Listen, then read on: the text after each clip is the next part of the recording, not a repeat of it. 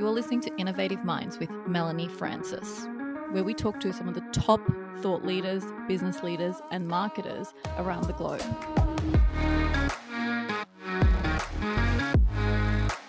Tune in every Thursday and spark your mind. And now, let's get into it. Welcome back to Innovative Minds. I have a very special guest with me here. She is posting a lot about attribution, and she's one of sort of the only female sales people on LinkedIn that I've really come across, because most of it you see is male, and she's really out there and punching some really great content out. And she caught my team's eye while she's been doing it, and I'm really excited to have Laura Erdem. I don't know if you've heard of her, but she is an AE at dreamdata.io, and that company is doing some incredibly cool things, which I'm sure we're going to get into as she touches on some cool topics on social selling.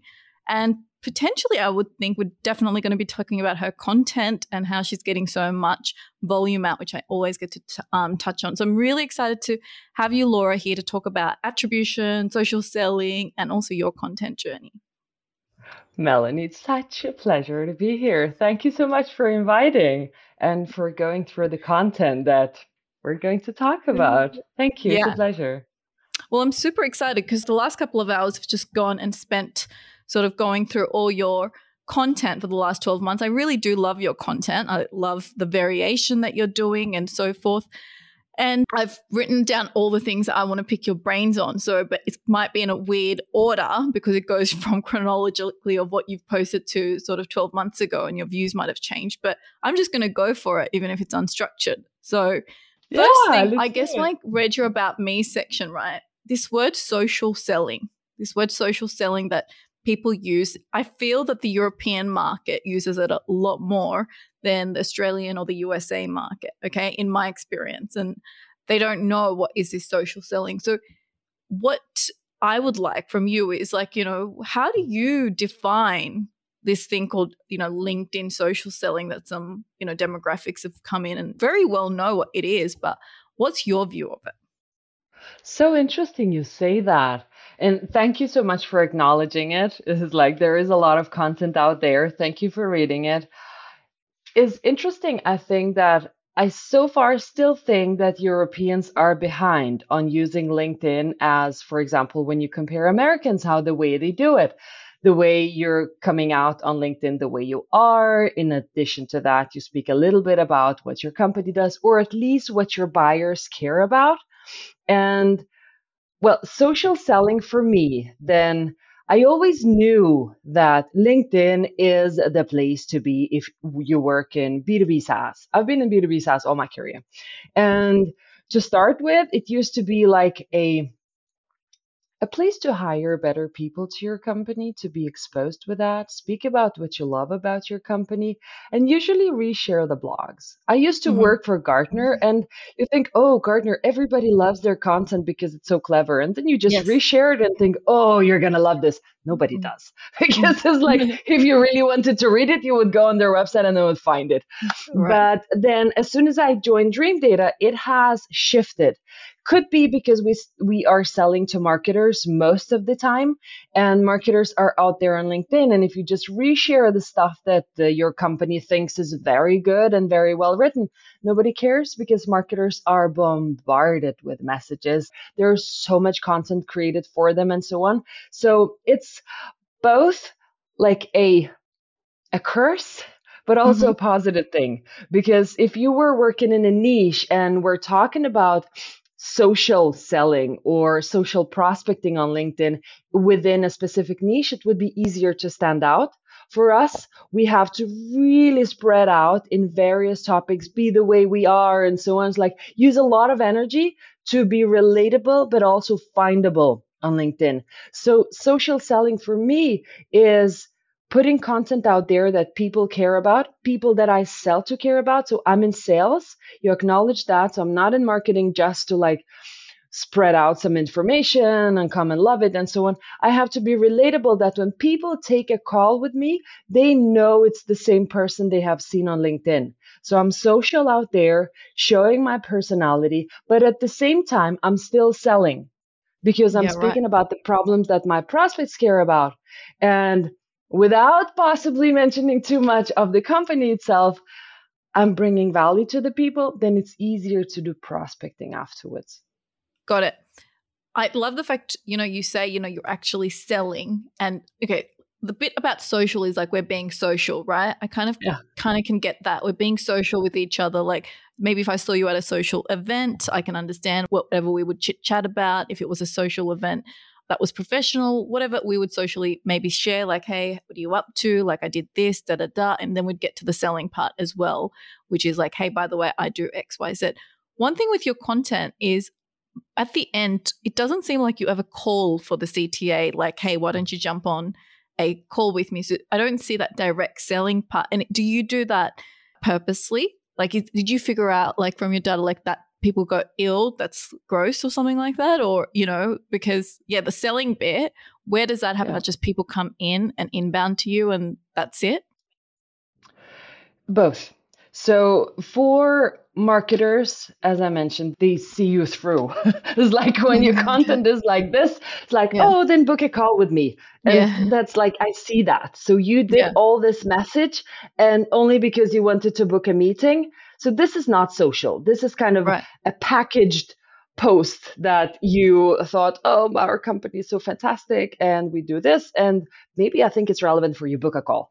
This is even a bad cold email. So to start with, you warm them up, just like you're speaking about the social event. So imagine you earn the right to speak to somebody. This is coming from Zoe Zarhart. I really need to mention that from SpecIt. What she's saying, it totally makes sense. You earn the right to speak to a person one-on-one in public. So if we're at a social event and let's say I'm on stage and I'm presenting something and you're asking a question, say, oh, Laura, how do you do this? And I would say, Melanie, let's take it offline and come here behind the scene and let's talk about this. This is weird. You have to answer the question. You have to talk to the person. You're coming out possibly also in another group of people and talk about the same topic. And then when Melanie thinks, oh, okay, so I need this demo for me and for my manager, you're going to ask for it. I have ways to get into this. All of the people know about them, but it's like nobody's talking about that too much. But I would softly wrap it into moving it into a conversation. So I post some content. Let's say somebody comments on it. I never jump in and say, oh, now we're going to have DMs and let's talk one-on-one. So no way. Like I'm going to comment back on the post itself, wait a little longer. They're going to see more of my content. So it's kind of prospecting one-to-many.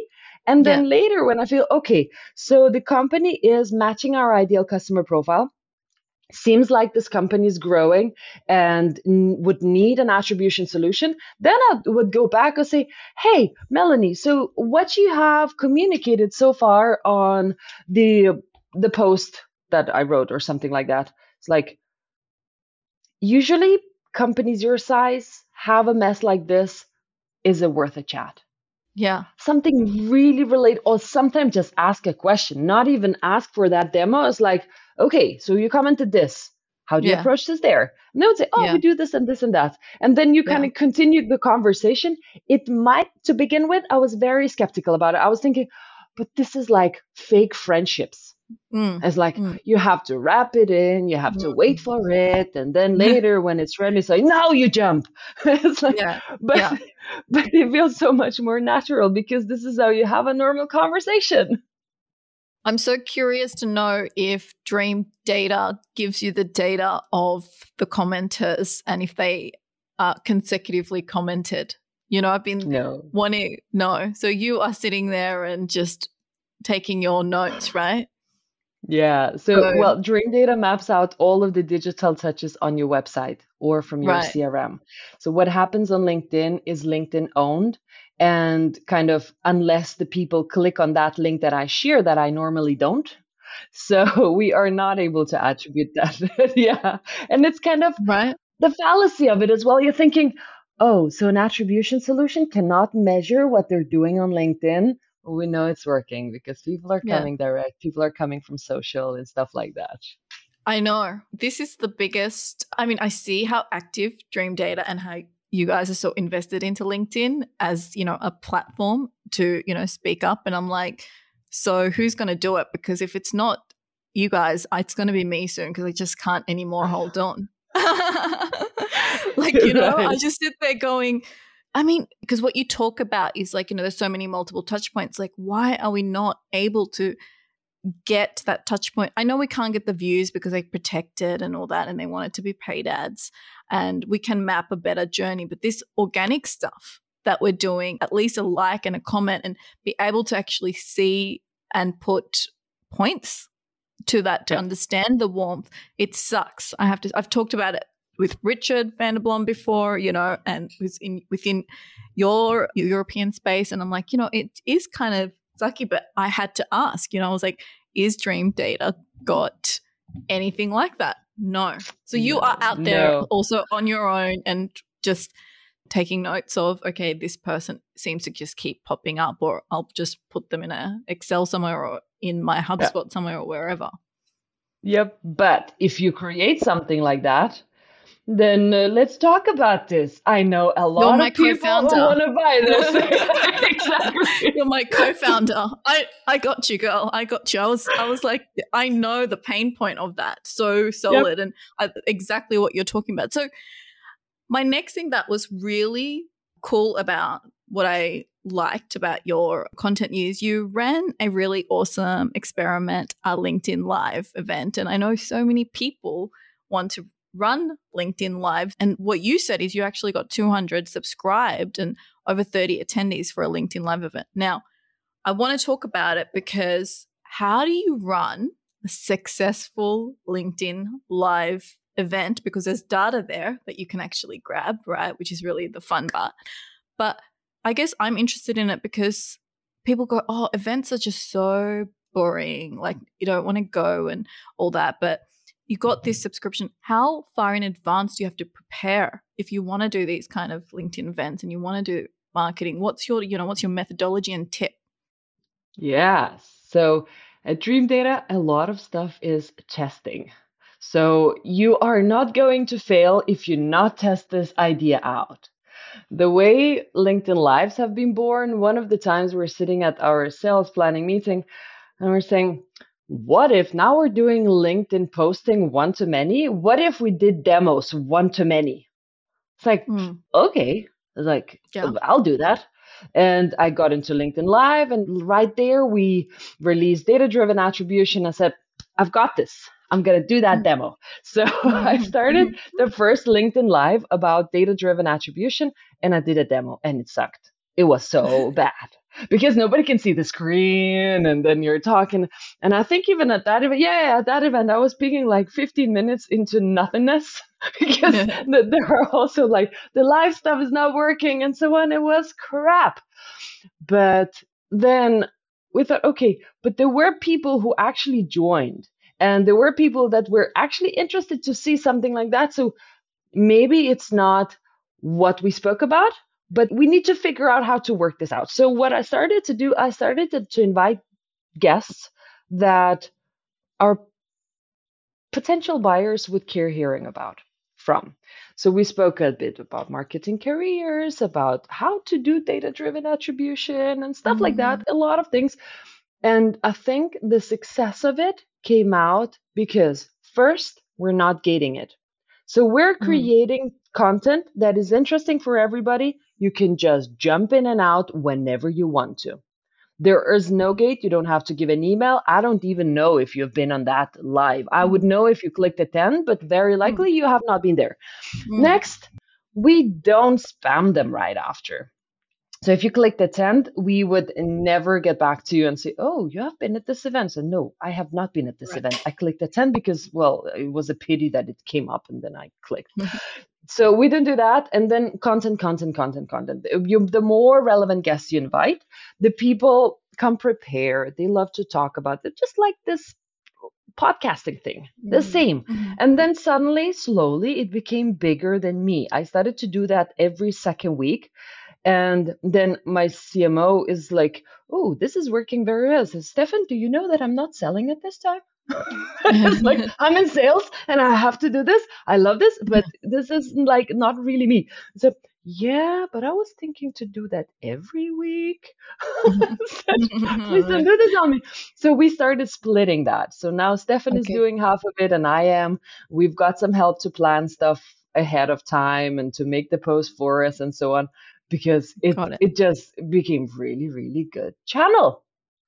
Wow. So did you like invite people that you'd want to attend like a week or something before to let them know, hey, I'm going to be doing this event, like, and join? How did you like, market an event? Because with an event, you're kind of like scared, like no one's going to rock up to my live event. I'm going to be there alone and go And be that's like, fine. hey, you Yeah, know, that's fine. well, it's fine as long as you're not saying it's a Q&A and ask me shit, like, like, but yeah, I guess if you're just going to run a demo and you're like, I'm just going to do it anyway because people can watch after, you've got the confidence. So that's cool. But do you feel that for a live event to be successful, that you should, let people know and invite people to the event like you would a normal event? Like, how much prep, I guess, would you Very recommend good that someone point. take? So there was once I failed like pretty badly, and somebody called it out on LinkedIn as well. I loved it. It was I did invite people. So at one of the events, I say, okay, now I'm gonna sit down and send out those 1,000 invitations to everybody. And you don't really target it too much. You like target, Mm, okay, I want to do it for the US and for Europe, and people have to have marketing in their title. And then you just mark sure. everybody, do, do, do, do, do, Yeah. 1,000 people out and it didn't Yeah. seem to work. Then I clicked out one more time and it sent out 2 invitations to people. People got pissed. Oh, yeah. It was crazy. And then I was thinking, okay, I'm not going to do this again because it does Yeah. not bring that many people to the event, even though you spam invite them. So we create posts about it, speak about the topic several times so people join Mm. it as well. And if there are some specific people that I really know they're interested, the other week we spoke about social selling. I spoke with my colleague Yeah. about it. And I know companies that are looking into that. They asked me to present for them and said, oh, come over to this one because you want to hear about her. Then it's targeted, then it's perfect. Otherwise, we don't invite. Usually we get around 100 people nowadays to click attend and around 50 of them appear on the event. This is amazing stats. The stats that you had was, I think it was 230 appeared. It Yes. was because I spammed invite them Yeah. at that Yeah. event, I That's think. fine. Yeah. Yeah. Yeah. Got it. Got it. It's, yeah, because I guess, so you post. One thing that's really good about your content as I watch it, like you really spend a lot of time, I believe, because I've seen some of your other posts, where you really get the hook right. The hook is really strong. Either it's like how you do X, or you start really strong with a caption that, it's very thought leadership style. It's very much like, I'm going to educate you on this, but you really understand that pain that person's doing. And I don't know how many times you work it, because I've seen some of your videos where you're like, no, this is boring. This is boring. This is boring. Like I've seen you ideate. And I want you to share, like, what's the process to get such strong hooks that your content particularly has? Thank you so much for calling this out Mhm. because I don't think that I started with it. That's where you ask, like, sharing the tips. You just have to get out there and do it. So my start of social selling was really bad, a lot of bad content. And some videos are also bad and boring too. But the more you do it, the faster you figure out, okay, so this is how you should be doing it because people are reacting to it. And well, there has to be a hook for videos. It helped me to go on TikTok. My TikTok content is crap. Don't go there. But it helped me to go on TikTok and to figure out, okay, if I was to create this message in 40 seconds instead of 2 minutes, what should I say? What do I cut out? It's like even the smaller breaks or anything, it helped to create better videos that are so condensed and then people consume it much faster because you have to think the way people consume LinkedIn content, they consume it just as they consume TikTok and Facebook, and Mm, nobody consumes Facebook anymore. mm, But it's mm, like you scroll, you scroll, you scroll, you scroll, scroll. I said, oh, interesting. Okay, let me read a little bit. You scroll, you scroll, you scroll. So the mm. more you appear on their screen, and the more there is like that interesting message that, oh, this, I want to read this, or no, she's biking and taking a video, okay, I want to watch this. Because then you're kind of Yeah. a little bit curious, you possibly will never remember what she spoke about. But then the next time she makes a video on the bike, maybe you will listen to it. So it's like the compound Got it. stuff that is happening on top of it as well. One thing I do is I now have started going, when someone asks me a question, like my client or something will be like, hey, Mel, like, do you think like I should post, within 8 hours of you guys posting for me? Like if I post, is it okay? And I'll be like, okay, I'm going to grab that comment and put it straight away into my Sana backlog of ideas, like, because they're the things that other people will care about. Are you sort of sitting there and banking ideas as you hear them and putting them in your notes or somewhere like that to get that output? I do. I've got just the notebook on my phone. Sometimes I Yeah. run a lot and I listen to podcasts while I run. I would need to stop the run and then write something down and then, okay, run further. You wouldn't post it, but it's like a quick idea of something. And especially if you think the idea is good now, could be that it's not. But then 2 days after you read it, so, oh, right. If I spin it like this, it's going to be cool. So it's really important to log stuff in. That's how your creativity is going to work as well. Okay. When it comes to creating such volume of content, some people might say you've got a full-time job to do as well, right? And then you're trying to put, like, people feel like, okay, how the hell do I get out that much content? Because I still got to do a job. Okay. Like I've got to sell, for God's sakes, like sell and be on meetings, or like, there's almost a guilt sometimes in salespeople. And that's so back in the day, like the companies that don't get it. But I tell my salespeople, like, I want you to create content. We have Fridays and any other days, but there's this guilt that is in people that they feel that creating content takes a lot of time. And then they feel like maybe I should be talking to people in that time, or maybe I should be doing X, Y, Z. Am I taking too long to create the content? So the volume is sometimes difficult to achieve, and volume is important at the beginning as well as you're trying to figure out your identity and your messaging, as you said. How do you get this much volume out?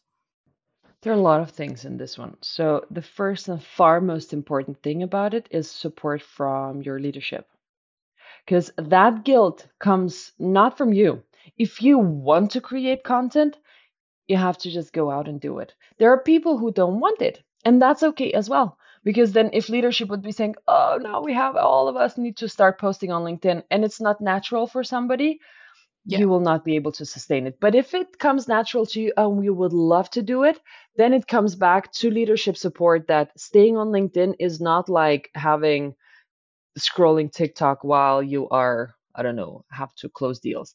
But this is content creation, this is work. This is demand generation in a big scale. So for me, it's outbound as well. So if I think about it like that, it's much easier to do it. And if you've got a lot of colleagues as well who are in the same boat and do the same thing, then the compound thing is crazy, because people have heard about you before they even book a demo. They have been reading about your content and so on. And how do I get so much content out? Going back to this question. So I'm not alone. To start with, all the content that is Dream Data related is usually inspired by our content writer. He's amazing, writing so many good blogs and content pieces and so on. On the bad days or busy days, I pick up a blog post, sit down and say, this half an hour, I'm chopping it off to 5 content pieces and I'm scheduling this. Then it becomes a topic. The next thing I do, we all do, we copy and paste each other's content. There's no shame in this. It's like, Stefan, today I'm copying your post and I'm just reshuffling a sentence or two, sometimes not even doing that. Nobody can see it. Next thing we do is we support each other doing that as well, because then sometimes you have a hard day. It's difficult. You have to get out of there and do it. And then I know what brings me energy back. If I create a cool video, it's like the other day, I think it was on Friday, where I did the biking video. I was like, this video, oh my God, I'm so stupid and so crazy. I was biking and doing the video and I filmed like this, like that, and shipped it off. I got so much energy back. So controlling that as well helps me too. It's like I know this is going to be amazing. People will like it. Maybe they will not like it like it, but they will see my face and they will see how it is that I'm communicating, and it will bring me both the returns but also the energy back. I really like your videos. I think it's cool how you do it, on the cuff. And do you use TikTok, or do you use, Instagram and look and shoot the video, and do you then auto subtitle it on the platform, or are you shipping it off to a video editing team to help you out? I used to put it onto TikTok before, but I figured out that they're not TikTok good enough. It's like I'm not creating the audience that Yeah, that right. is like worthy of that. So I shoot my videos on the go, and I cut it almost on the go as well with the CapCut. I cut it off, add the subtitles, done, and it's out. So it takes me usually, if I'm not on the bike, usually it would take me around, I don't know, 20 minutes to shoot, cut, add subtitles, ship it to LinkedIn with a message, max. If it takes more, it's not worth my time. The next thing about what really captivated me was you talked about you went from 2,000 to 11,000 followers in 12 months, right? And you don't use a strategy like some other influencers I've seen who say, follow, make sure you tell someone what to do after they've read your post. So, to go and grow so quickly. Looking back now, what do you think drove that? Several things. So, content that I'm creating is attracting people to follow because they think it's cool. Most of that is sales who are following me, Mhm. like when they really follow, because marketing, they can't see that I am trying to sell. But some of them Mhm. is like they do follow, but Mhm. salespeople follow just to see the process, how it works. That's fantastic. I talk a lot with salespeople as well in other companies Mhm. how to do it and so on. And then, well, I actively max out 100 connections every single week. Every salesperson Sure. has to do it. Connecting with your ideal customer profiles. And because I am a creator on LinkedIn, I have the luxury of not sending a message when I'm connecting. People do Yeah. connect with me because they can see that there is content behind it. So you can expect that there is no pitch behind it. And there's never a pitch. If a person's Yeah. like, I really, really want to reach, I will write something personal after they have connected. Something fun, something like very easygoing, and do nothing more. Now, enjoy the content. If you like it, I know you're going to come. So Got it. that's what it grew it through. Then LinkedIn Lives are also attracting a lot of followers. So every time I run a LinkedIn Live, a lot of people come and start following because of the content as well. But everything is about the content. And I don't add the call to action, oh, follow me or hit the bell Mhm. to read my notes. If you want that, you will do it. And as soon as I hit that 10,000 mark, it started not to matter how many followers you have. The important thing is that people are engaging on your posts and they think they're valuable. And as long as they are, then all that followers count is going to grow further very naturally. Got it. Yeah. Because do you remember back in the day when LinkedIn allowed you to connect with 100 a day, the golden pace? Oh, yeah. I You could remember. grow because you could back then you didn't really need that good of a content because you could rely on the volume of just connecting of with 100 people. So it was much more easier as well back then to get followership and all that, because you're like, yeah, well, I'm just going to connect with 100 people. And but the game has really changed Yeah. to Yeah. you have got no option. Like, this is a content game, right? Like, now I feel like it's even harder to get that level of followership, whereas last time it's like all you have to do is just do some outbound and present. If you're presenting even like decent or even good, decent, like, you're gonna connect, right? Because no one had worked it out. But the game is so different, right? Like, now it's so about content, It content, is. content. Thank you, LinkedIn, for that. I think it's a good move. And if I had a chance to send out 100 connections every single day, I wouldn't do that anyway, because that becomes a volume game, and it's icky. And this is the part of my work that I hate. I hate doing stuff that is repeatable, even though you know that it works, but you repeat every single day. You're going to get good at it. You're going to get that following. It's like, oh, I want to do something else. So, Laura, I really loved this particular post. It shocked me because, I've had Chris Walker on here. He was my third ever guest, right? And I was like shitting myself because I was not hadn't done podcasts, but I'd booked him as my second guest ever. Yeah, it was my third guest, and my second one was Richard, and I had no idea. So, he is always talking about self-attribution. Then I also had another person come on and just went, God, I can't believe someone just keeps talking about how did you hear about this all the time as a thing. That's so 10 years ago. And it was kind of funny. And I went past, so I love it when I see someone that's, challenging a bit. You didn't just challenge it, you kind of really hit the nail on the head for me. And you said we tested self-reported attribution. The results were close to useless.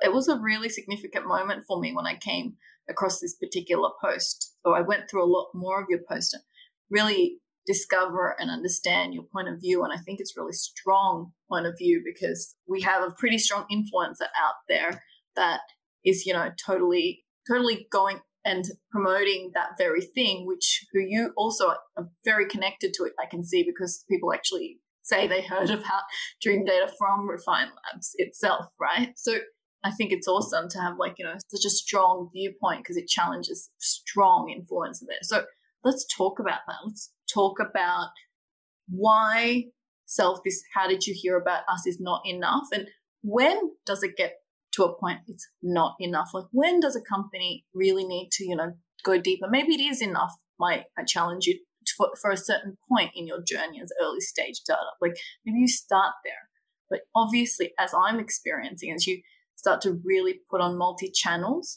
when it's one platform or two platforms, you can kind of go, okay, I got it from here. Why is this how did you hear about us form that we've all, been so excited about not enough? Yeah.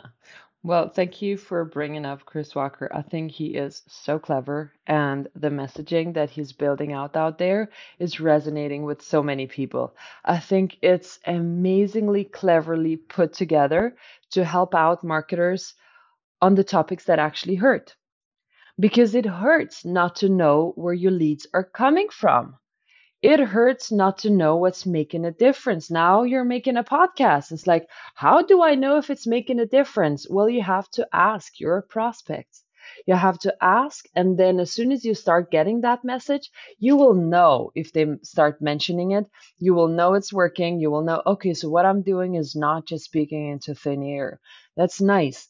And it works very well for consultative companies. So consulting thrives on this. People have word of mouth from various places. You speak at conferences, you hear about them from podcasts, because you're selling your own experience, you're selling your own time to work with somebody because they trust you. You build that type of a trust that you need to ask them.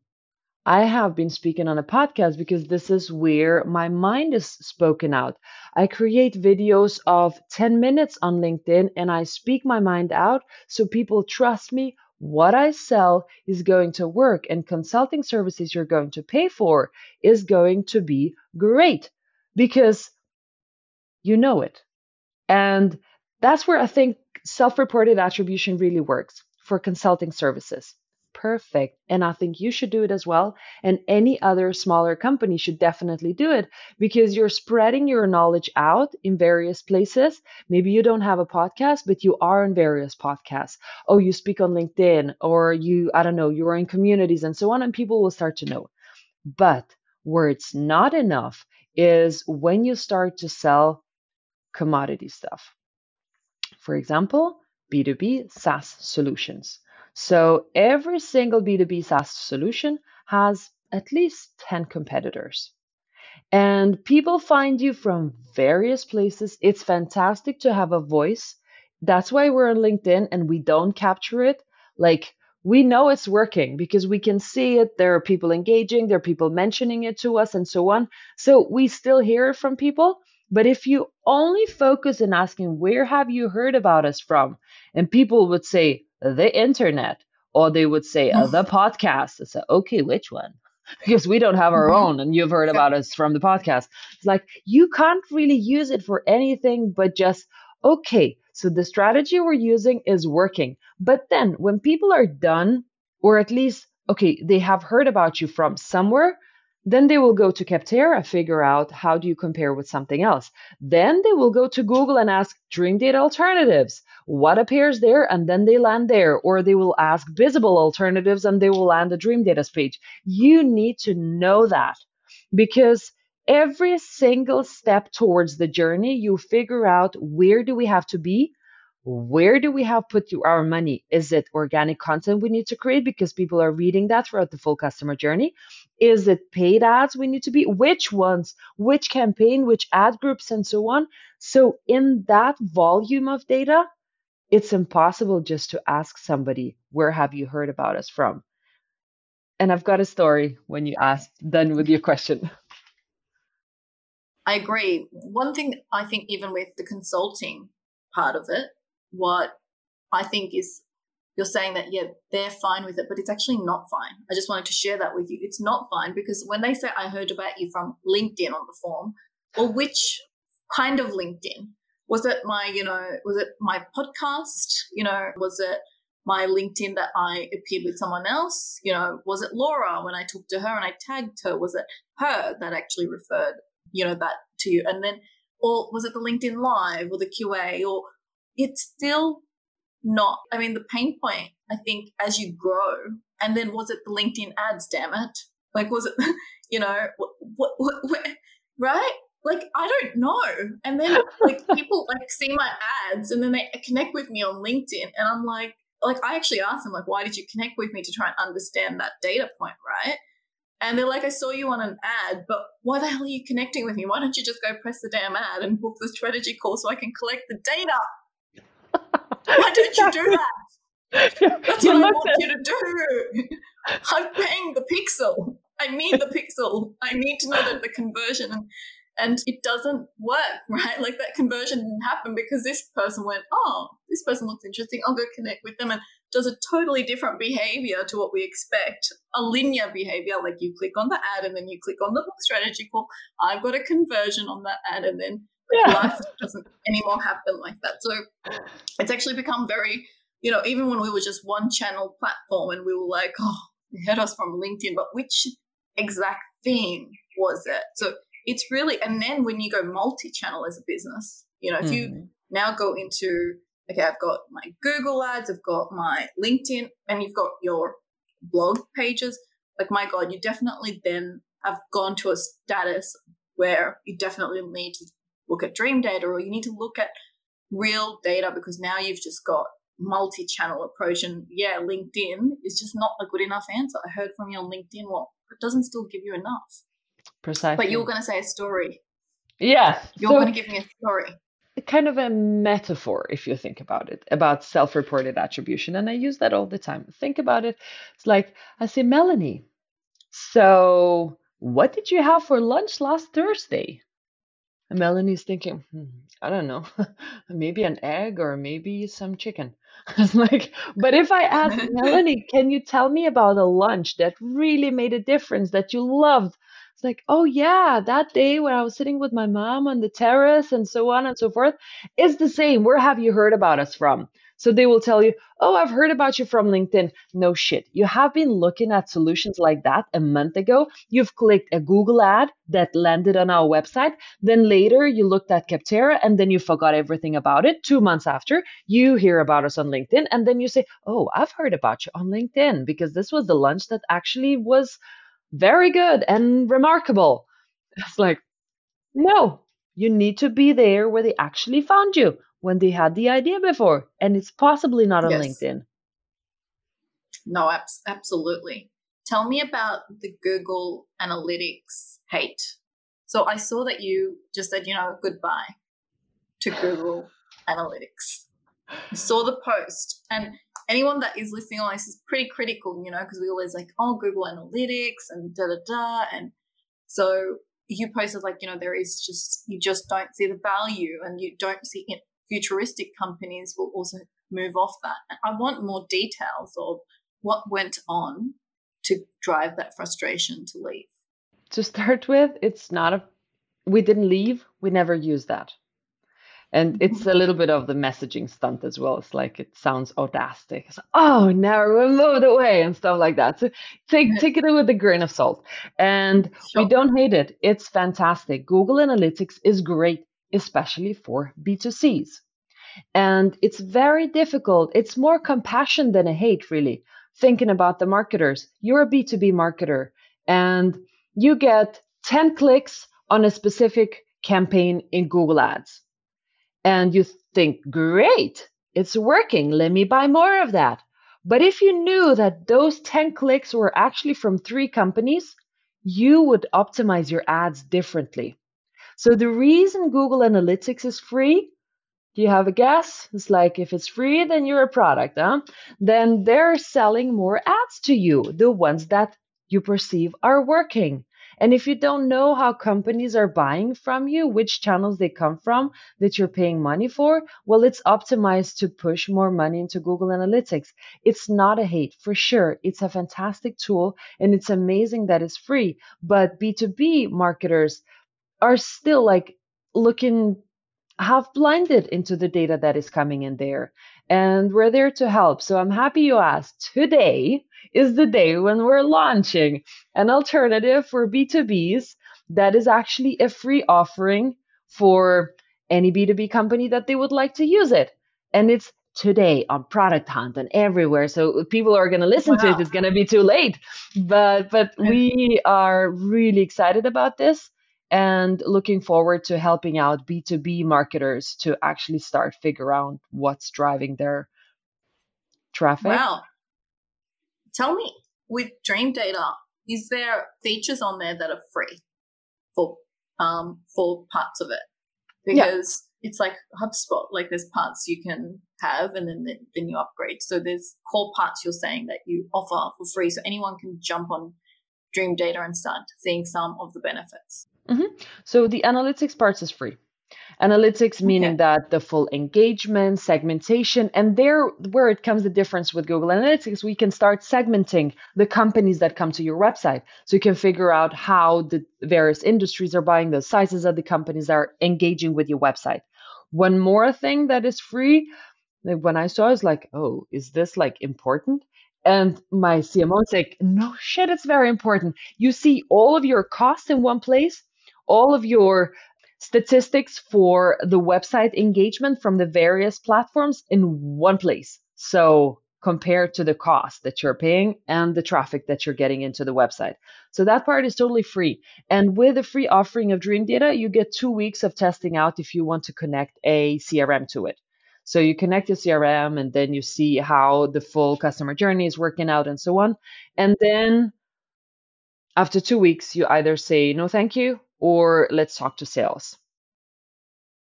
Got it. So you're saying that if you don't connect your CRM to it, like if you don't connect HubSpot to Dream Data, you will be missing out on your emails, for example, and those kind of critical data points on how you can actually call for that API. So it seems like, it depends how sophisticated you want to play this data game. The more you invest in data, the better you're going to be able to make, I guess, decisions in it. And as companies go through this journey, the really smart marketing companies and the future companies that really want to play in content, they would know how valuable the data actually is. And you talk about this, Laura, you say, the reason you need to understand is so you can actually then decide how to actually invest your money.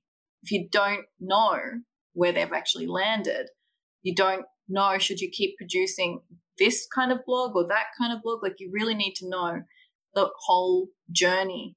I think what you're saying is with Dream Data, you can actually then map out the journey. Like, okay, they landed on this. I loved this piece. I'll mention it now. Was you said that look at your SQLs, like your sales qualified leads, have a look at their journey, right, as to which kind of content did they touch to become an SQL, And then I think what you made the comment is, and now create that journey for your MQL so they can become SQLs. Yeah. Yeah. You compare the two, and then you can retarget your MQLs with the content that SQLs have been reading, because you know that out of the data and you know where they come from. So you pick up that content piece and send it through email because you know this is how usually our MQLs consume it. And the same would be for paid. Let's retarget this on LinkedIn to those specific companies because those industries, they usually consume it that way. And that's where the data comes from. Super smart. Super smart. I love it. Okay. How much time do you spend on LinkedIn per week? Too much. Way too much. Tell us. You've got to tell us so you can make the other sales people feel good. So LinkedIn is turned on all the time for me, unless I'm really need to focus and create pricing or something like that. And I turn it off. I say, okay, for 1 hour, turn it off, focus work. But it's on all the time because I always need to check something, a company or something, their funding and so on. And then I create content. So usually I would say that if I said that engaging and like really social selling, around 7 hours per week. Okay. Yeah. I thought you were going to say 7 hours per day, and I was like, you're insane. Oh, no. right? No. I do. 7 hours. I do this. I do demos. I do have a packed schedule. Okay. Another question I had for you was, how many touch points does it on average nowadays take to get even, into a sales qualified lead, like before they book a meeting? I've read from 3 years ago, it was like we were at 32 touch points 2-3 years ago.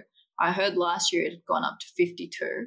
But given you've got a lot more data than the hearsay, I'd love to hear, what it really is and what your thoughts on it are.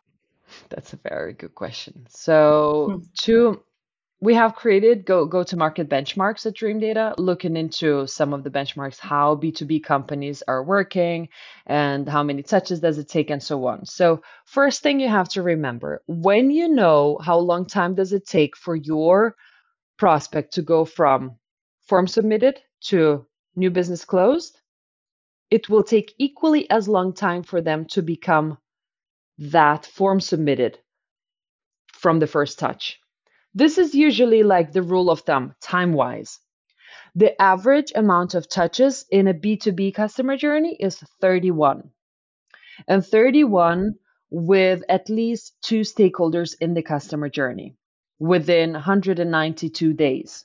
This is the average. So if you think that 31 touch takes for your prospects to go all the way to new business, you cut it in half. I wouldn't be surprised that it takes around 10 touches in the various platforms before they actually submit a form for you. Got it. And do you think that, it should be a multi touch point of various platforms? Like, what's the advantage of being multi-channel, I guess, in your touch points from website to social? And, should you be multi-channel, or should you be like, okay, well, I know that my customers are on LinkedIn, so I'll just do my blogs or I'll buy the Google ads and I'll just show them ads on LinkedIn? Or should you be thinking more wider? 100% multi-channel. Yeah.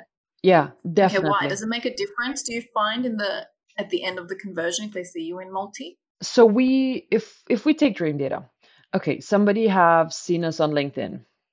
Nice. And then they probably went over to Google and asked Dream Data Alternatives or best attribution solution out there. Then they land somewhere else. So we're also on Google. Okay, then at the same time, they go to G2 and say, show me alternatives. Let me compare them.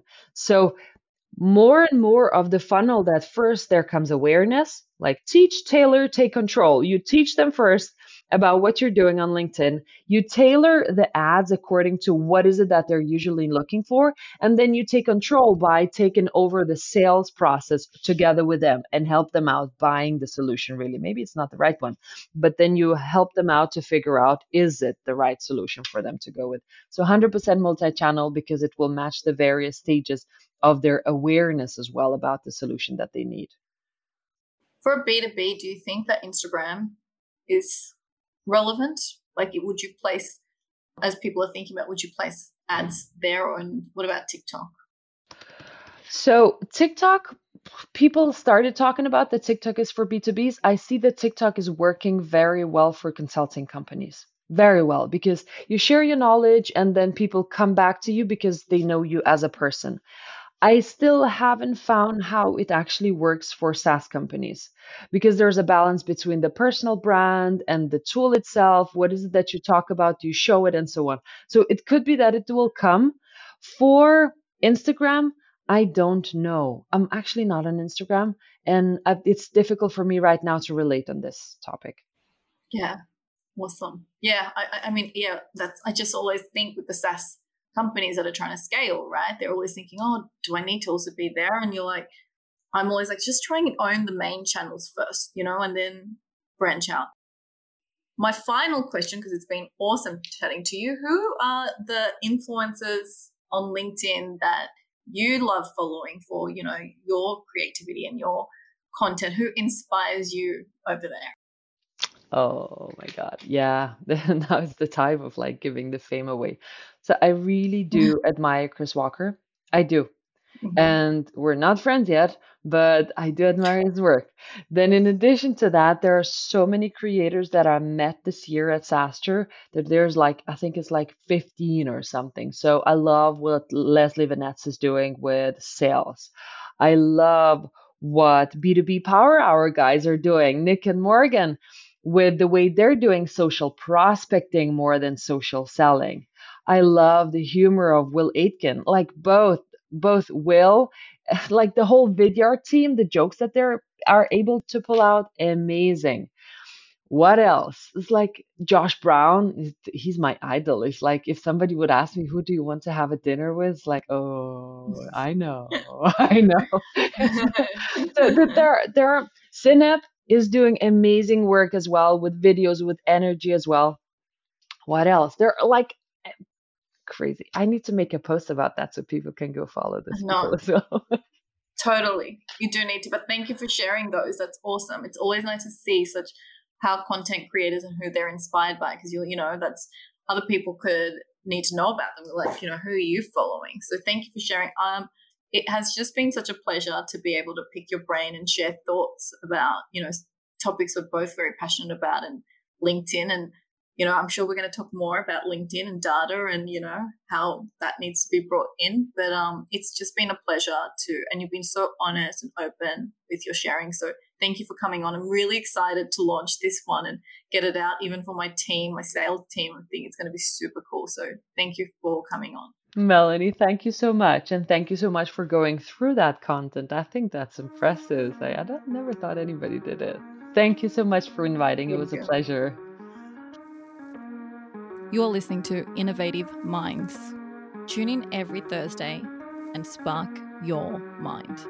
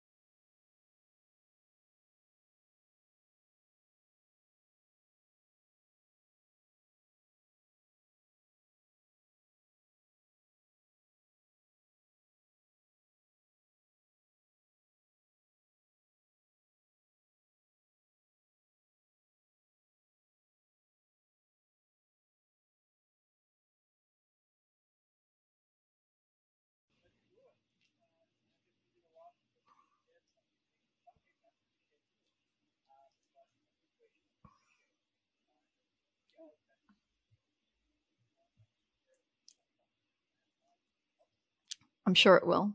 Thank you.